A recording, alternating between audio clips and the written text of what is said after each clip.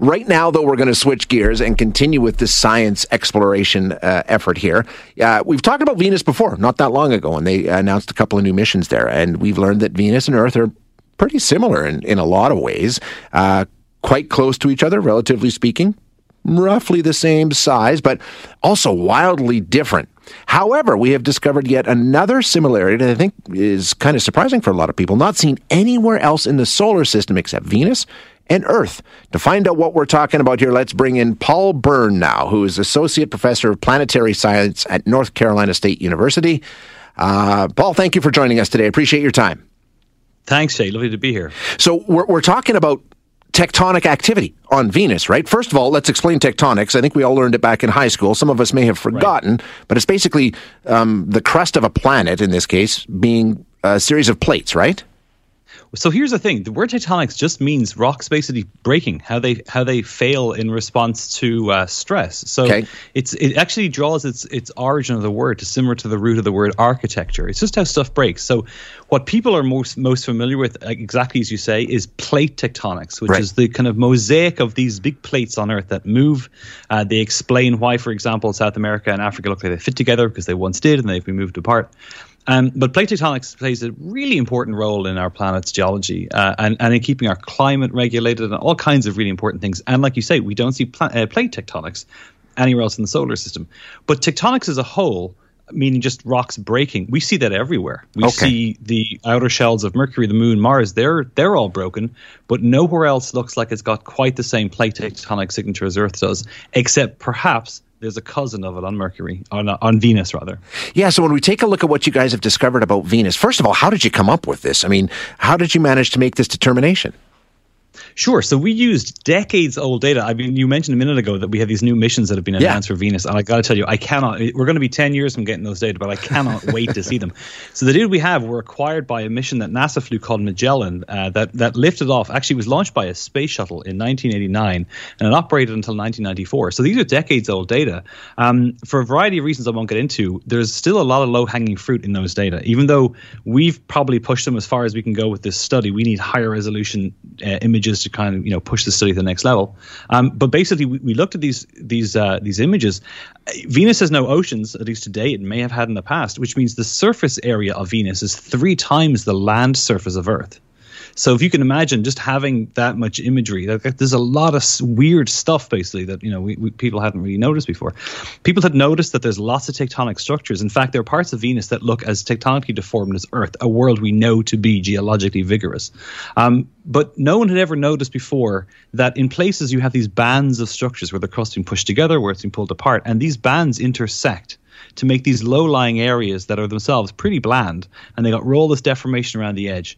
And when basically we had noticed these, and we began to take a deep dive into the structures around their edges and realize that in a lot of places we could show that those low-lying areas look like they've jostled and moved. And so we used the term pack ice to describe this apparent motion. Okay, now the question that dummies like myself always ask guys like you is, so what? What does this tell us? Why is this important? I mean, I know it is, but you're going to have to explain it to me here. Sure. Okay. So there's a bunch of reasons to study any planet on its own merit, which is just to understand why the universe looks the way it does, right?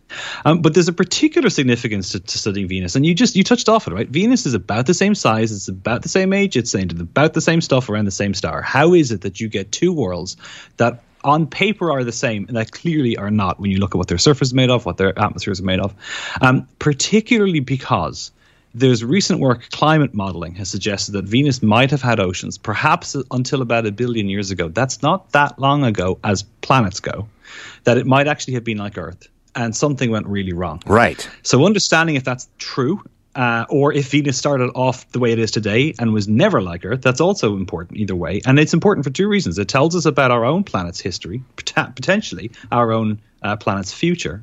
And it also helps us make sense of what we see around other stars. One of the things driving any planetary scientist ultimately is looking to see if we're alone. And one of the ways we're doing that is we're setting up these really advanced telescopes that will help us ultimately look for other rocky worlds orbiting other stars, particularly worlds that are about the same size as Earth. But if it's about the same size as Earth, it's about the same size as Venus. And right now, we don't have any explanation for whether or not we'd expect to find trees and blue skies and squirrels, or, in the case of Venus, self-cleaning oven temperatures and the pressure equivalent of a half mile under the sea. We can't tell.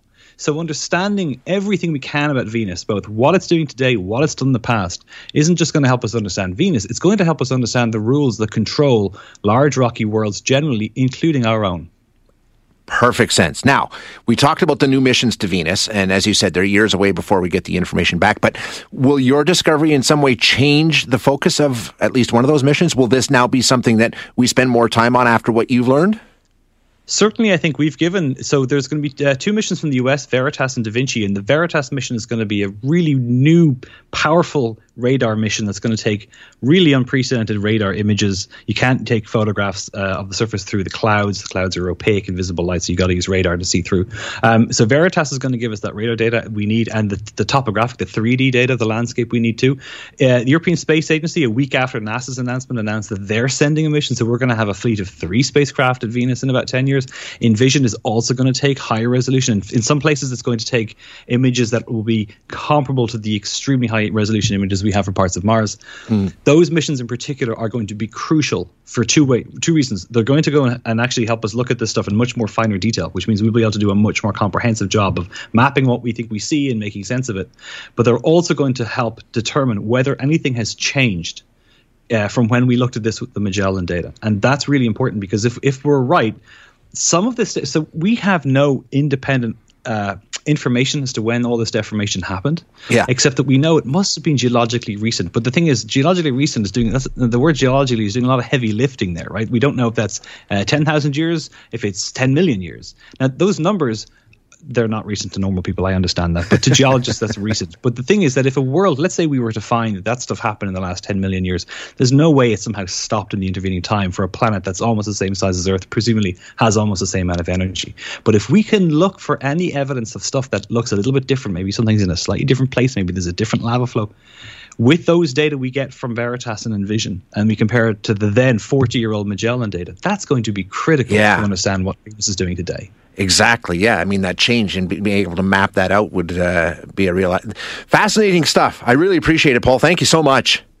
My pleasure, Shay. Thank you very much. Thank you very much for joining us. That is Paul Byrne, who is the Associate Professor of Planetary Science at the North Carolina State University.